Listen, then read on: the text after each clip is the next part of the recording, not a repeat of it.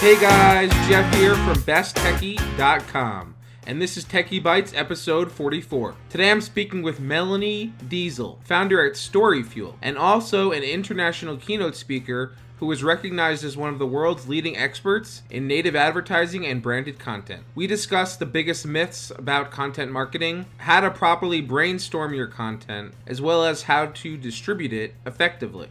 Enjoy. This podcast is supported by Wix.com. With Wix, you can create your own professional website. Choose a template you love or start from scratch, drag and drop to customize anything, and use advanced design features like video backgrounds and image galleries. You can even add professional business solutions like an online store, booking system, or blog. I've personally tested and reviewed Wix on Best Techie and can say without a doubt that Wix is extremely easy to use and a great choice for both novice and advanced users. So go ahead, try it yourself. Go to Wix.com and create your own website today. That's Wix, Wix.com. I'm here with Melanie Deasel, the founder of StoryFuel. She's also an international keynote speaker and has been recognized as one of the world's leading experts on native advertising and branded content. And we've actually known each other for quite some time. Melanie, I'm really excited to have you on the podcast to talk all about branded content, native advertising, content marketing, you name it. There's a lot of stuff that I know you're really knowledgeable about, and I'm excited to have you. So thanks for being here. Yeah, thanks for letting me come share my story. Yeah, exactly. Story. It's all. That's what I feel like. That's what I feel like. You know, branded and content and native advertising, content mark, all those things. Like that's what it's all about. It's all about the story, right? I mean, that's really.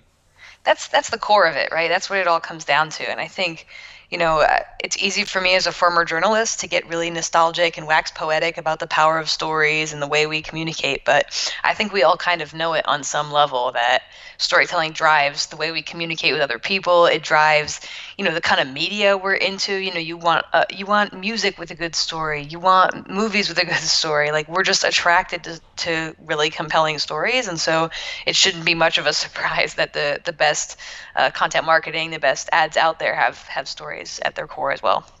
Right. And that really applies, I feel like, to a lot of levels of business too, right? Where not, I mean, in a way, advertising in general, but also marketing. It's all about, you always hear people say, what is the narrative like? Right. And in a way, that's just like saying, what's the story?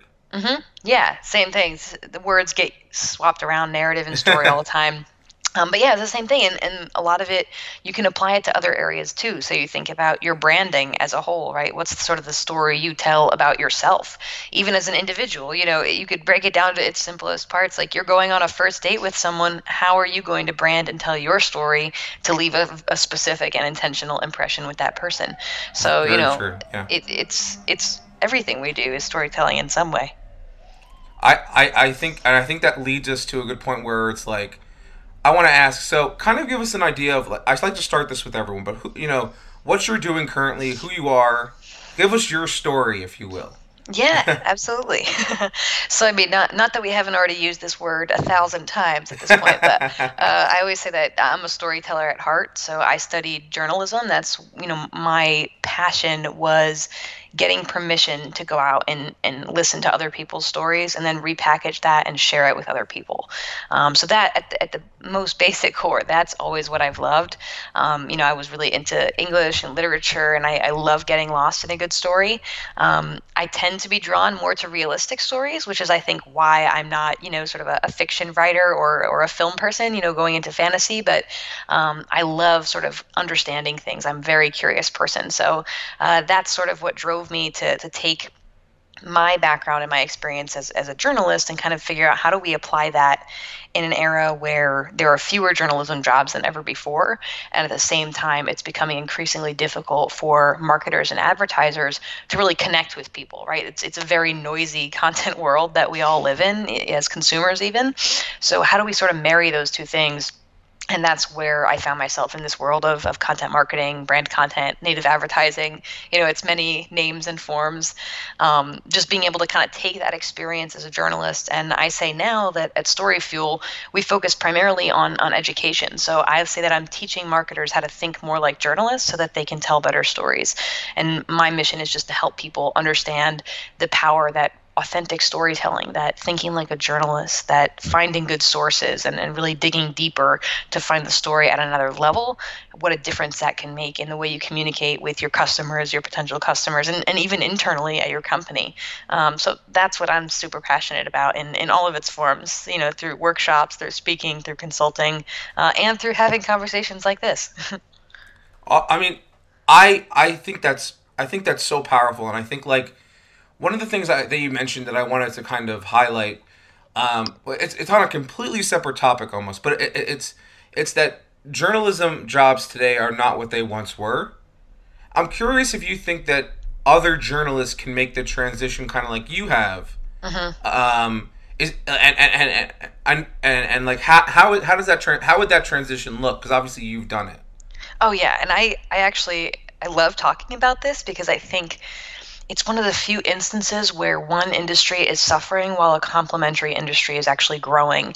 And it's been really cool for me. I've been honored, honestly, to be able to help some really talented journalists that were caught in very unfortunate layoffs and help them find a new home, whether it's on a publisher's brand storytelling team or working internally at an agency or at a brand itself, sort of in a brand newsroom, where they still get to use all those talents, right? Like they still get to go mining for stories. They still get to search hard for sources. They still get to use their craft, whether it's as a filmmaker, as a photographer, as a writer, or an audio producer, to still tell really compelling stories.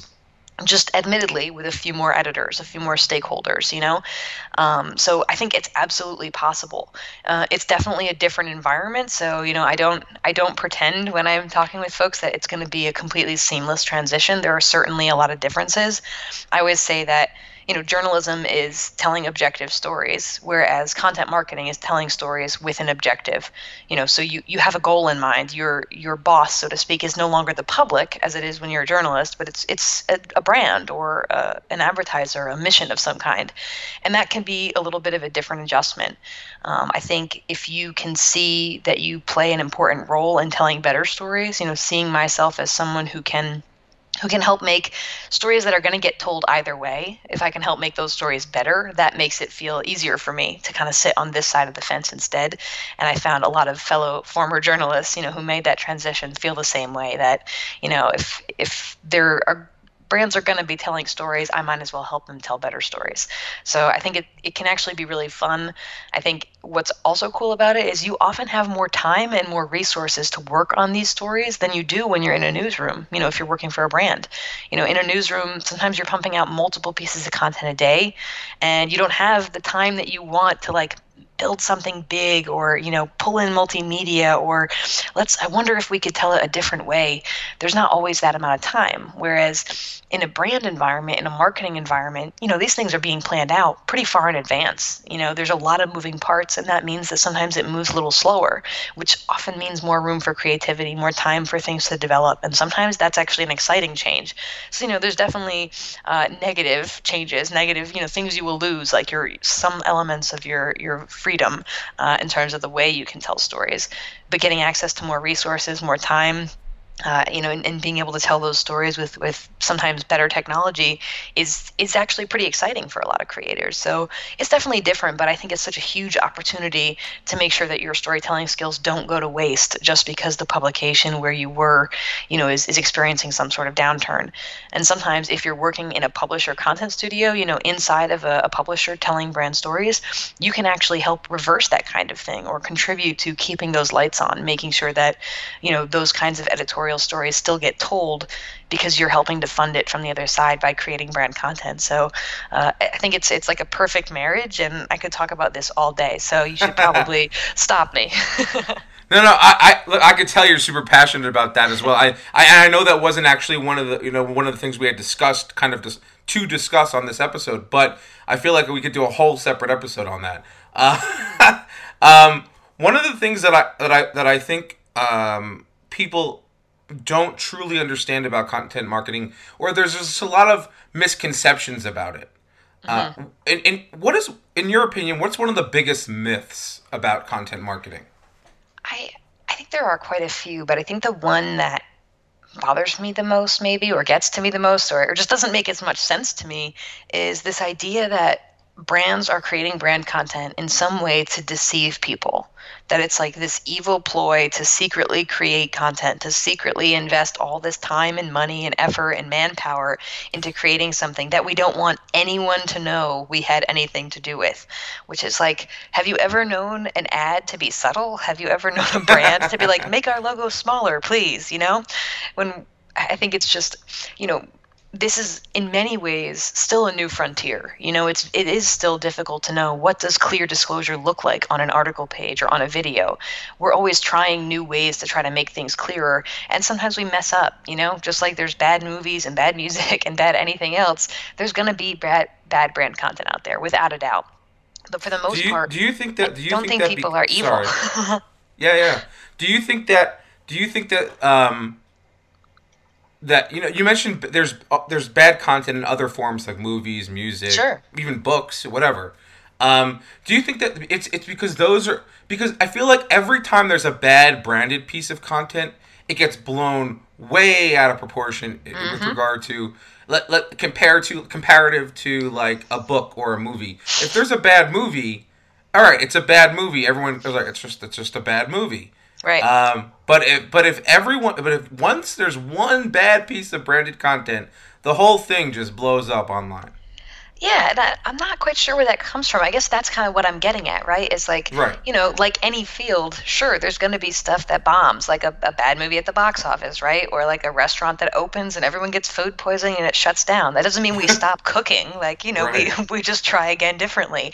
And so, yeah, without a doubt, there's bad brand content. And like you said, it tends to it's the top of the headlines for a while. But, in most cases, I really feel like every brand I've ever worked for, in creating this kind of content, they of course want people to know that they were involved. Like, that's the whole point of creating any sort of marketing materials. You want credit, right? You want to be associated with it. Every publisher I've worked for on co-branded pieces, right, where it's living on the publisher platform, they of course want to maintain their trust with their audience. They want it to be clearly disclosed. They don't want any confusion about what's editorial and what's sponsored. And every reader wants to know, where the heck is this information coming from? Like, who created it? So everyone's kind of on the same page, but somehow there's still this pervasive belief that, brand content is like some evil underground, operation trying to like trick people into reading right. our brand blogs, How would you recommend that. we fix that? Like, what are some things that can be done to kind of to make that not an issue that the people are like so concerned about? I mean, you should be concerned if it's legit, if someone legitimately does something wrong, but yeah, but like how do we kind of make it more I don't even know what the word, mainstream, I guess, maybe. Yeah, I mean, I think a big part of it, to be totally honest, is we're in an era of incredible information skepticism right now. I mean, it's not just brand content that people are skeptical about. The term fake news gets thrown around. People are nervous about media bias. People, about who owns the publications that are producing these things. There's a lot of just skepticism, fear, and confusion in general about media, right? There's sort of a media literacy problem, certainly in the U.S. and I think probably across the globe on some level. And so I think increased media literacy, helping people understand what is editorial, what is opinion versus fact, right? Helping people understand what are ads versus what is more journalistic content, understanding the difference, from a TV perspective, and this is somewhat of a departure, but the difference between commentary, like a talk show, and then news, like a reporter. There is still confusion about where this stuff comes from and how we as consumers should take it. Is this someone's opinion or is this fact? I think for our part, those of us who are in this industry, who are creating this kind of stuff, the best thing we can do is make sure that everything we do is clearly labeled to the best of our abilities. So every publisher, labels this stuff in different ways. Every brand has different instincts about what they feel is clear, what they feel is prominent. It's going to be really difficult for us as an industry to say this is exactly how it should appear on every website, on every publication. Finding that uniform way of labeling things is tough. But I think we just need to continue to be vigilant and make sure we are doing our best to be clear in whatever ways are available to us on our pages, in our systems, to make things as transparent as possible, and to be in the dialogue with our audience about whether they agree. Do they also feel it's clear? Did they understand what that particular line of text meant? Did they see this label at the top that indicated it was sponsored? And if not, how can we continue to improve to make that better? Mm-hmm. So I want to shift gears from a little bit. I want to talk about why should a brand be consider investing in content marketing or branded content or even a native ad on a website. What are the reasons? What are the reasons for that? In most cases, native advertising or brand content, however we want to talk about it, is not the best fit for every single campaign. And I think that's as important for me to acknowledge as it is for anyone in marketing. I think it can be one very strategic part of a larger plan. So if you're in a situation where you need to tell a story that you may not have the resources or the experience to tell, that's a good opportunity to partner with a publisher. If you're also in a situation where maybe you have a story or you have an idea, but you don't have the exact audience you want to promote that content to, then that's also a good opportunity to partner with a publisher. And if there's some combination of those things where you feel like, I think there's a story here, I'm not sure we have what we need to kind of bring that to life or to bring it to the right people, some combination of those two, then working with a publisher partner is a great opportunity, to find someone who can kind of shepherd that idea, that story idea, and turn it into a reality, and then has that built-in audience to deliver that content to. I think if you have tons of storytelling resources in-house already, you've already hired creators and editors and writers and producers, then maybe you don't need to work with a publisher on every piece. If you're working on something that's really direct response, really bottom of the funnel, you're trying to sell tickets or, create downloads or drive people into a store for a sale, then maybe a story isn't the best way to do that. They probably need a direct invitation, whether that's an email or a pop-up ad or something else. So, again, if it's a situation where you want to have a conversation, you want to tell a story, and you need either help reaching the audience that will love that story most or help telling that story to begin with, then that's probably the right time to find a publisher partner who's going to help you make that happen. So in terms of looking for distribution, you highlighted some points in terms of when you should seek at a publishing partner, and when it also may be a good time to maybe not do content marketing, maybe to look at alternative marketing. Mm-hmm. What if you're just a small company, you're just getting started, you don't have, let's say you may not even have a huge, or any, content on your site yet in terms of a blog or anything. Maybe Sure. you never launched one. At that point, should you be starting with trying to partner with a publication that has an audience, or can this also work from a kind of a ground up perspective? Absolutely. So all the things we're talking about, I'm talking about the very specific application of if you happen to be working with a publishing partner to try to reach that new audience. But a lot of the principles, the way we talk about storytelling, the way we talk about what are the characteristics of good storytelling can very much apply to your email newsletter, your daily Facebook Live videos, your YouTube series, your blog, whatever kind of content you create in your own realm on your own platform. So, and even if you're not a big brand, this applies for your personal brand. Like even we were joking before to how you present yourself during a job hunt or on a date, right? This is all, you can use these same principles in these other different areas. I will say that, if you are building something from scratch, right, you're starting a brand new YouTube series or a brand new blog on your website, you're just logging into a new social platform and trying to build an audience, then in many cases, what's more important than anything else is consistency.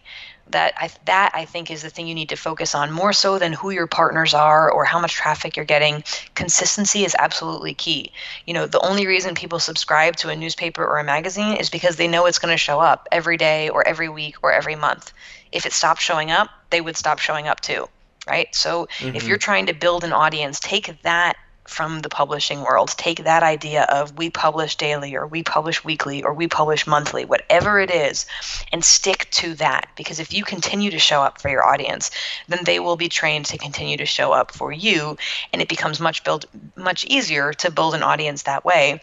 Once you have some level of base, it totally makes sense to partner with other people who have a similar audience, whether those are other creators, other bloggers, other YouTubers like you, or publishers that happen to capture the ideal audience you want to capture, to kind of work with them in some capacity, whether it's co-branded content or just buying ads to attract their audience. Bringing those people over to say like, hey, come hang out with me too, is a really smart way to build on top of that momentum that your own consistency and showing up has started to build for you. But yeah, you can apply all this stuff to building your own platform. You don't have to build on rented land every time, so to speak. Yeah, absolutely, and I totally agree with the consistency. No, I really think that that's 100% true. One of the reasons my site has been around for so long is because it's been consistently, updated. I'm always putting new content up. It's something I've worked really hard to do. And as with this podcast, we release it on Tuesdays and things like that. And if there isn't an episode one week, it's always made aware, so people are aware that the episode is not coming this week, but it will be back in whatever day. Right. And I always feel like it's very important, especially as you're building your audience. You need to build that trust with them, right? So they need to know that you're going to be there when you say you're going to be there. Yeah, Because exactly. especially with like podcasts or just reading a website, or watching a YouTube video, if you don't stick to the schedule that you've kind of set, people cut out time in their day to either listen or watch or read whatever, and if you're not meeting your end of the deal, well, then they're going to fill that time with something else. Right, exactly. And I think it's so interesting. I think sometimes we forget this stuff when we're thinking about content or marketing or strategy. But even think to like your most basic interaction you have.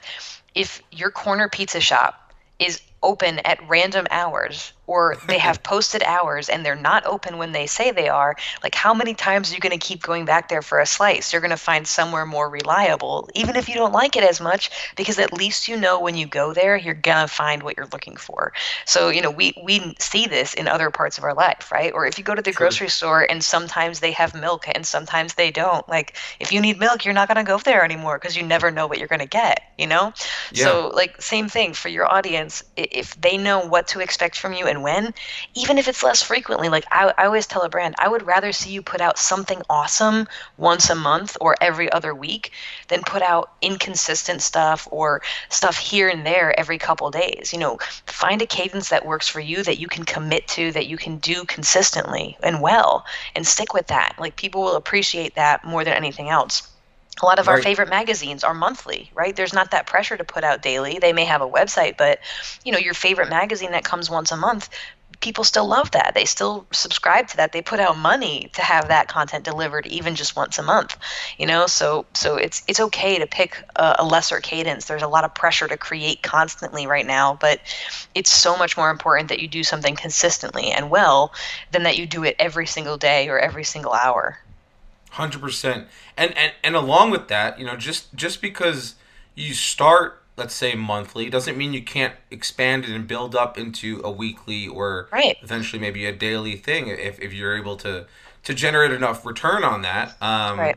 And you want, like you said, you want to make sure you do it well. One other thing I want to talk about about this specifically, it's a little bit into the weeds, but how does one, like a brand, decide? Let's say that they are a fairly big brand or whatever. How do they decide what publications to partner with? Like Yeah. how does one, should I go to the New York Times for this idea? Should I go to, where should I go? So, from an extremely technical perspective, usually how this works is a brand or the agency on their behalf would send out what we call an RFP, a request for proposal, and they would Hmm. send that to a bunch of publishers who are going to basically respond to that RFP with their pitch. Based on what the RFP says is the budget, the timing, the goals, etc., here's what we as a publication can do for you. And then the brand would just kind of decide, which pitch they like the best or which pitch is most of the way there, and they can negotiate their way to liking it. So that's like from just a purely process perspective, that's how it happens most often. But I think to your point about how do you even decide, who to send it to or who to invite to be a part of that process, I think the real question comes down to the context. Where do we want to be? Who has the audience that we want to have? Because I think the big mistake is to think we need the biggest, the best influencer. We need the biggest, the best audience. There's a lot of parallels here to even regular influencer marketing. If you were trying to advertise your podcast, the instinct might be, well, I need to get the biggest possible audience, so I'm going to pay a Kardashian to tweet about it. But, even though that's going to be a huge tweet for you, Jeff, like how many of the people who are following a Kardashian are genuinely going to become your most dedicated subscribers? It's probably not the right audience for you. So, right. What you're looking for is not necessarily who has the most eyeballs or the most ears or whatever it is, but who has the right ones. And so the instinct may be to go for the New York Times or Time Magazine or, some of these big names.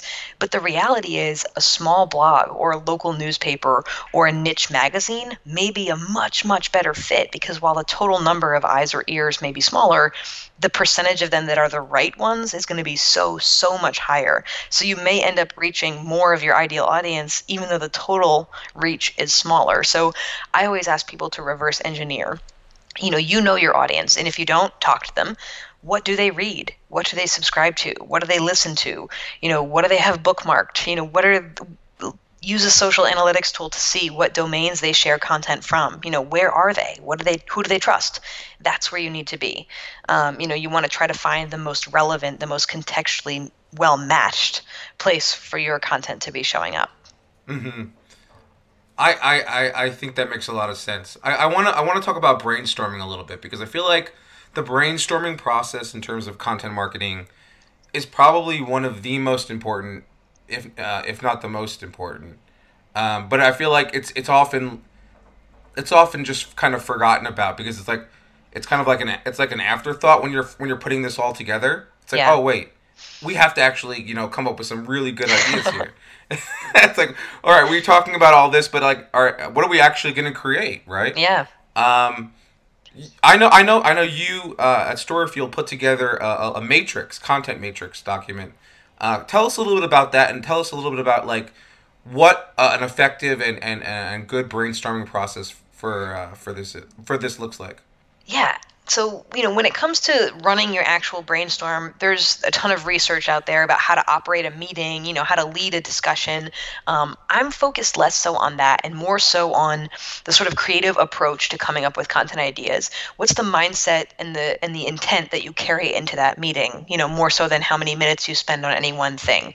So the biggest challenge that I find when I'm working with brands, when we're consulting or I'm running a workshop, is people don't feel like they can come up with content ideas.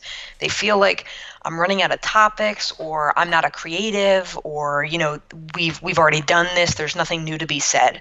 And there's this belief that content or ideas or good ideas are sort of this limited resource that comes only out of thin air or from some mysterious muse, that it just like occurs to you magically. And if it doesn't in that particular meeting, then you are somehow a creative failure, which is really damaging. If you feel like that's what you're up against, magic or like luck or something, then of course it's going to be a frustrating process. So the whole thing that the content matrix comes from just helping people to understand that in most cases, a content idea, like broken down to its most basic parts, is just two things. It's a focus and a format. So the focus is, what is this content about? What is the perspective, the angle, the theme, the topic, however you want to talk about it? What are we focused on here? And then the format is, how are we bringing that to life? Is it written? Is it video? Is it audio? Is it some combination of other things? A map, a quiz, whatever it may be.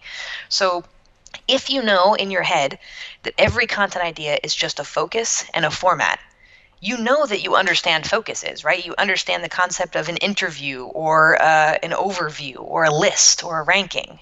And you know that you understand formats, you know what written content is and video is. Then all you're asking your brain to do is not come up with some magical thing out of thin air, but come up with the right combination of A and B, of a focus and a format that's going to best serve you in this instance. So the brainstorm matrix, it kind of plots out, and I gave 10 basic examples, the 10 that we probably use most often. It plots out the 10 most common formats and some of the 10 most common focuses, and it offers you up basically 100 combos, 100 options for what your content might be. So it kind of just gives you a place to start to say you already know these 10 formats and you already know these 10 focuses. You have this within you, right? So look at these different combinations. Give yourself the homework of whether it's picking a random square or picking random numbers 1 through 10. My favorite way to do it is with 10-sided die. So you roll 2 10-sided die and you give yourself that random prompt and say, okay, so the focus I'm going to take is I'm going to take the approach of giving instructions, DIY, a process, right? Okay, so now I roll the die again, and how can I present that as an infographic? Does that work? Maybe. Right. How do I present that as a video? Does that work? Yeah, I could. How do I present that as audio? Does that work? Yeah, absolutely. So you kind of just giving yourself these prompts, and it becomes an exercise in helping you realize that you can actually come up with a ton of content ideas if your brain has the right guardrails and the right prompts.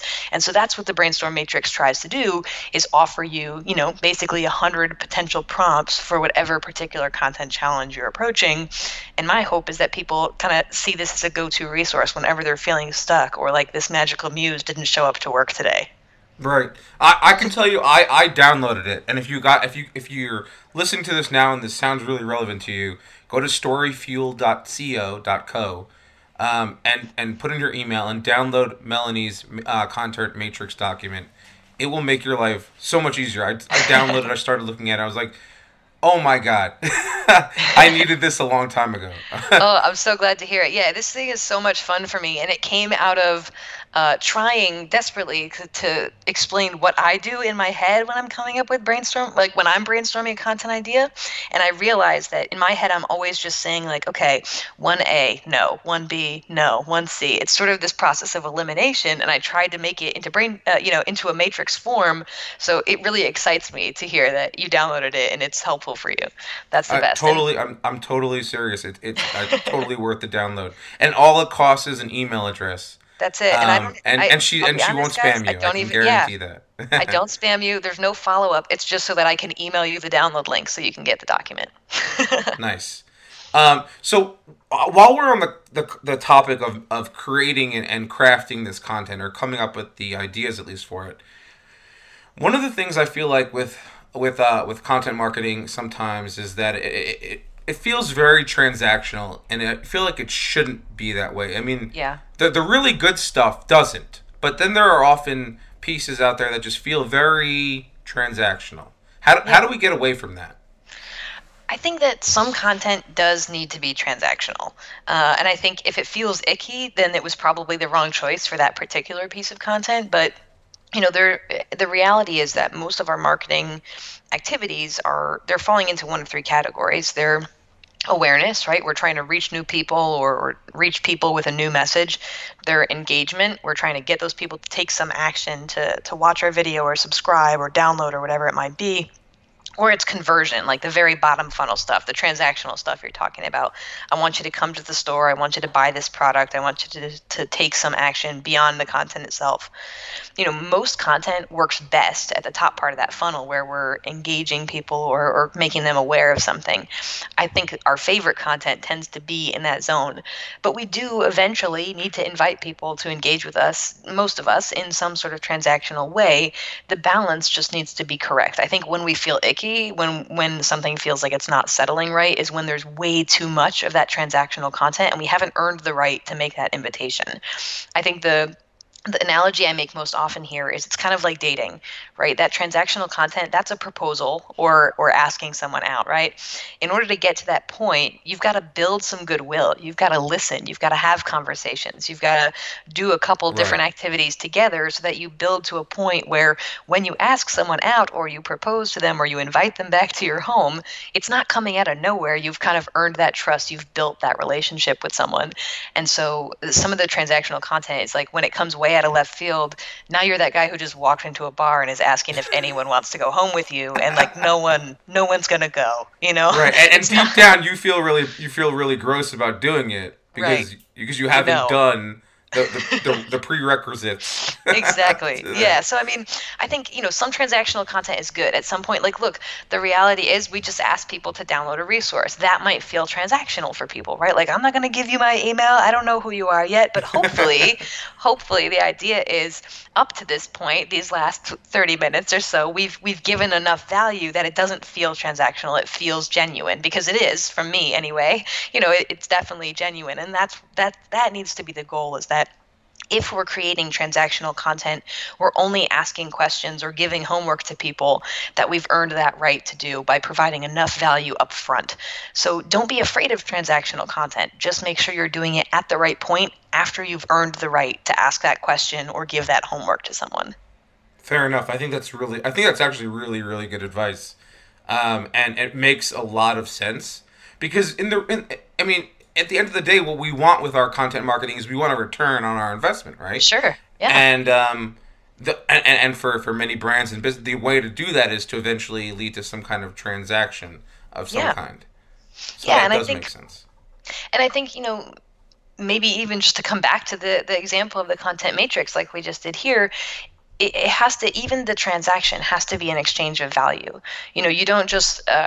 You don't court someone with a great blog post or a series of emails that are providing a ton of helpful information and then suddenly say, hey, buy my book, hey, buy our product, hey, here's a coupon. There has to be some sort of invitation, the idea that it's not just for you, right?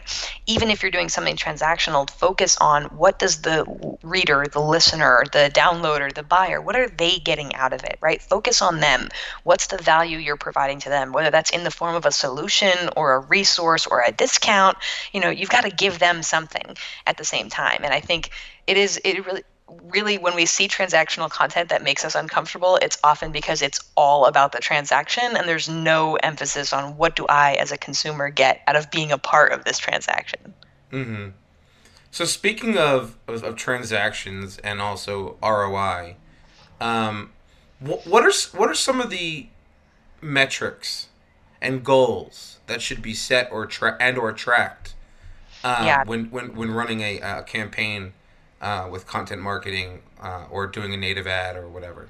Yeah, it's a really good question. I think this is something I always try to have a conversation with folks up front before we create anything, before we even have our brainstorm, is how will you feel like this has been successful? What does it take for you to know that this campaign has succeeded?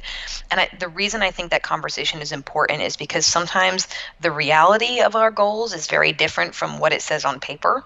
And so, this is the time where things, for you with your podcast, I mean, in general, you may have a certain number of downloads you like to hit, but your hope is probably for something a little squishier, a little harder to measure, like good conversation and connecting with people, and maybe it helps your business in some way, right? But Right. that we can't have that conversation if we don't start it at some point. So truthfully, rather than tell people it's this metric or this particular thing you need to track, I think it's more important to actually just have a conversation about what success looks like for all people involved. Because when it comes to content, it's very difficult to tie, being candid, it's very difficult to tie content marketing initiatives to a specific sales number. How many products did you sell, or how much revenue did you create? That is very challenging because it's often further up the funnel. So it is important to have an open conversation about, are we hoping to increase traffic to our website with the end goal of having that traffic someday, turn into more sales? Are we trying to shift our perception in the minds of our audience, and we're going to measure that in this way? once you're clear on what success looks like for you, sort of at a primary and then maybe secondary levels, then you ask, well, how do we measure that specific thing? So again, if you're looking to shift perception, then you might say, look, in order to track perception, we need to do a focus group, or we need to have a survey of some kind. Okay, we're trying to increase traffic to our website. Well, then let's make sure we have Google Analytics set up, and we're going to run a monthly report on the same day of the month or every 30 days to see how the traffic has changed. So this first step is really to ask, like, what are we trying to achieve? And then the second step is, how do we measure the growth toward that achievement? If you want just like a list of really common ones, people do tend to look, especially for digital content, at, there's sort of the awareness metrics. So you have traffic, hits, views, whatever that might be, just indicating that we've hit eyeballs, impressions. The engagement metrics generally indicate that the user has taken an action of some kind. So you'd see things like likes, comments, shares, how much time are they spending? Time often falls into an engagement category. How much time did they spend reading or viewing our video? And then you have the conversion metrics, which on social could be things like liking or subscribing or following, but goes all the way down to the really tactical, made a purchase, added things to cart, downloaded a resource, bought a ticket, etc. So those are some of the more common ones in those three categories: are the awareness, the engagement, and then the conversion all the way down the bottom of the funnel. Right, and it's almost like you're saying, you have the conversation before to get an understanding on both sides of.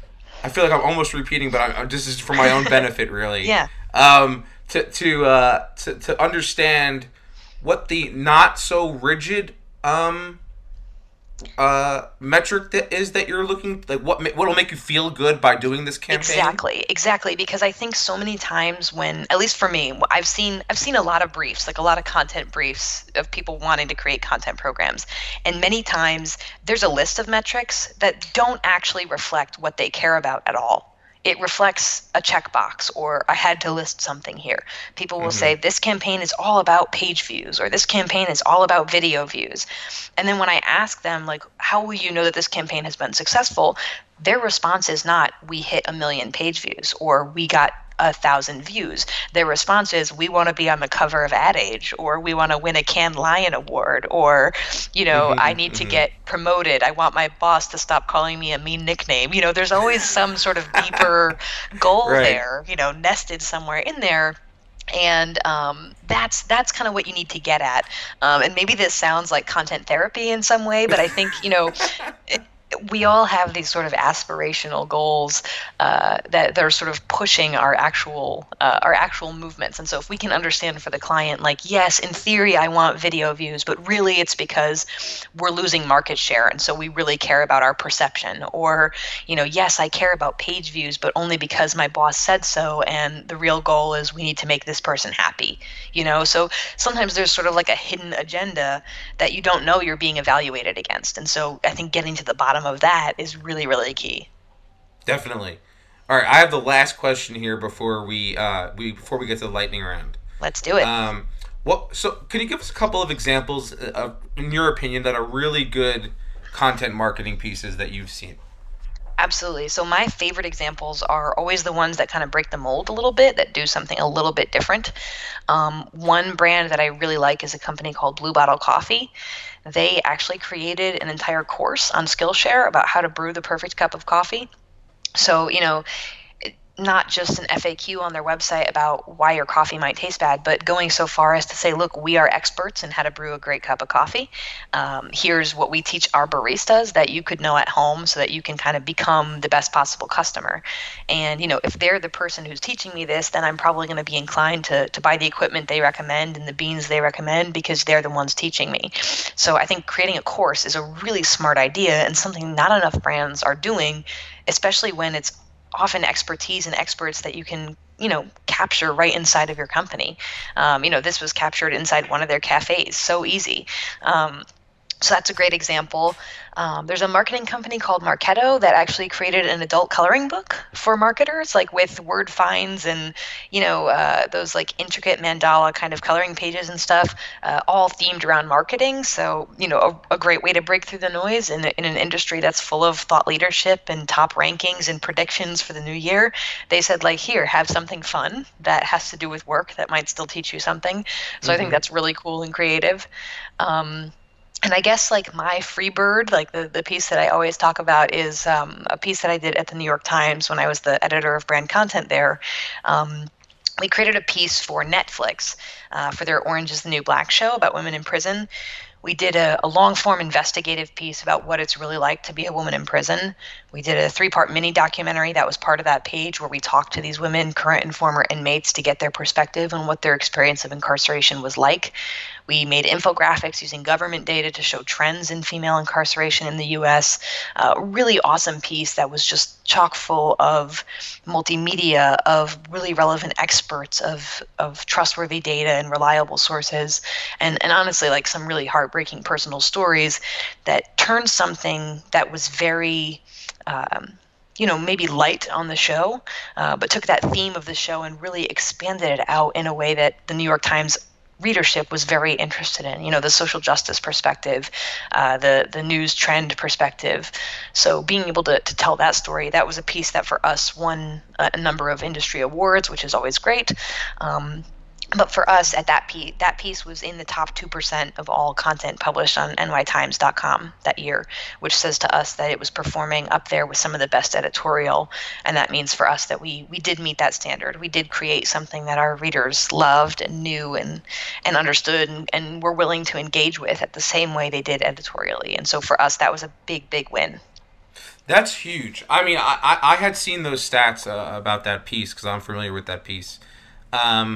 And I actually only saw the stats that it was in the top 2% recently, and when I was doing some reading before we talked, Yeah. and I just think that that's so incredible in the sense that essentially what you created was actually just, it was a real editorial piece, but it was essentially sponsored by Netflix for their new show, but it was Yeah. still the same kind of content you could find. I mean, like that article may never have been written had it Yeah. not been Netflix who wanted to sponsor it. Essentially. Sure. Yeah. I mean, certainly not in that way. I mean, Hmm. I don't like to. I don't want to build it up too much and say we were the only people paying attention to the problem of incarceration. There are a ton of activists and a lot of really Yes. dedicated people who are focused on that kind of work. But yes, I mean, this was, coming back to our point earlier, this was an opportunity for me as a former journalist, as someone trained in investigative journalism, to create an in-depth piece of content, to really rely on government data, to talk to relevant experts, and to tell a story that, would not have been told in that way with that level of resources and by those people on a platform like the New York Times, and that for me as a creator is a wonderful opportunity, and why I push for that for so many other journalists who are trying to find a new home in this, upheaval. But it's also great because we talked earlier about, that spectrum of it's straight up branded to it's not branded enough and it doesn't do anything for a brand. This fell perfectly in that spectrum, I think, because while we didn't talk about characters on the show and we didn't talk about plot lines of the show, it became clear if you read this piece with the number of integrations and the fact that it was so clearly sponsored by Orange is the New Black, if you finish this piece and you were interested in it, the natural connection you make is, wow, I might be interested in this show after all. These themes are things that I care about. These stories are things that have touched my heart or made me curious. So maybe I am a viewer of this show and I didn't know. So that was kind of what we were after, is to try to help people see, like, if you're interested in this, you may actually be interested in this show too, but we didn't have to tell them that, we showed them. And I think that is really the key. That's the thing that I take from journalism that I apply most in marketing, that I think makes the biggest difference, is that idea that we should show the audience and not just tell them. Because it's that content where you're telling the audience, that's the icky transactional stuff that we talked about before. But when you can show them and they come to that conclusion on their own, it is so much more powerful. Wise words. I think you hit the nail on the head there at the end, especially kind of bringing it all together like that. Well, the good news, Melanie, is that you made it through the podcast portion. And now it's actually time for the lightning round, which is supported by Wix. You can create a professional website today. That's at wix.com, wix.com. So whenever you're ready, you let me know and we'll get started. And speaking of native ads, right? Yeah, let's do it. All right, here we go. Bedroom, office desk, or car? Which one do you clean first? Ooh, my bedroom has got to be clean or I can't sleep. Okay. What's the most recent show you've binge watched? The Office. Have you watched it before? No. Or was this your first time? This is my first time, and I'm on the last season right now. I'm about to be heartbroken when I'm done. Oh my! I love The Office, and I've watched it like three or four times in full, I think, at this point, and it's just such an amazing show. I hated it the first time I saw it, but then the more I watched it, the more I got into it. It's great. Speaking, since you're a journalist, I thought this one would be a good fit for you. What word do you always misspell? Business, which is really embarrassing. For me, it's entrepreneur. I always get the. I think I've gotten it, but I'm not sure. You know what? Business Every time necessary. It's a little different. It's not so much misspelling as much as my fingers don't cooperate, and I always typo it.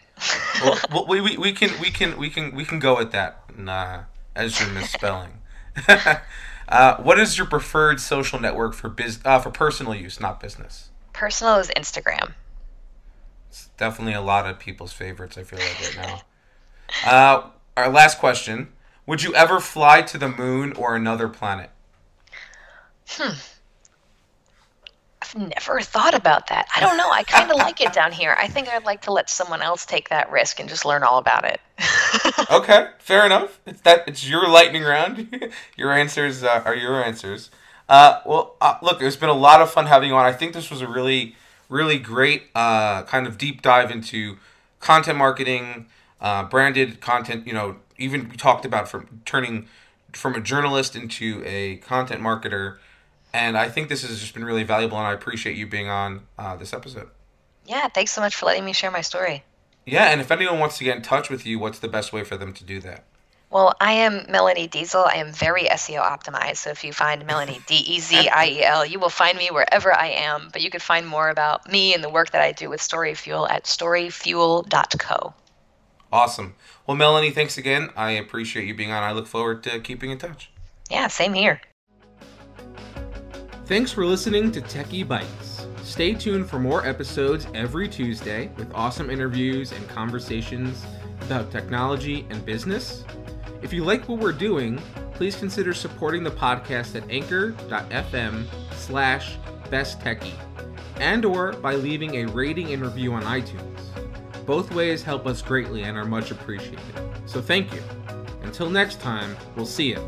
And remember, take care of your computers.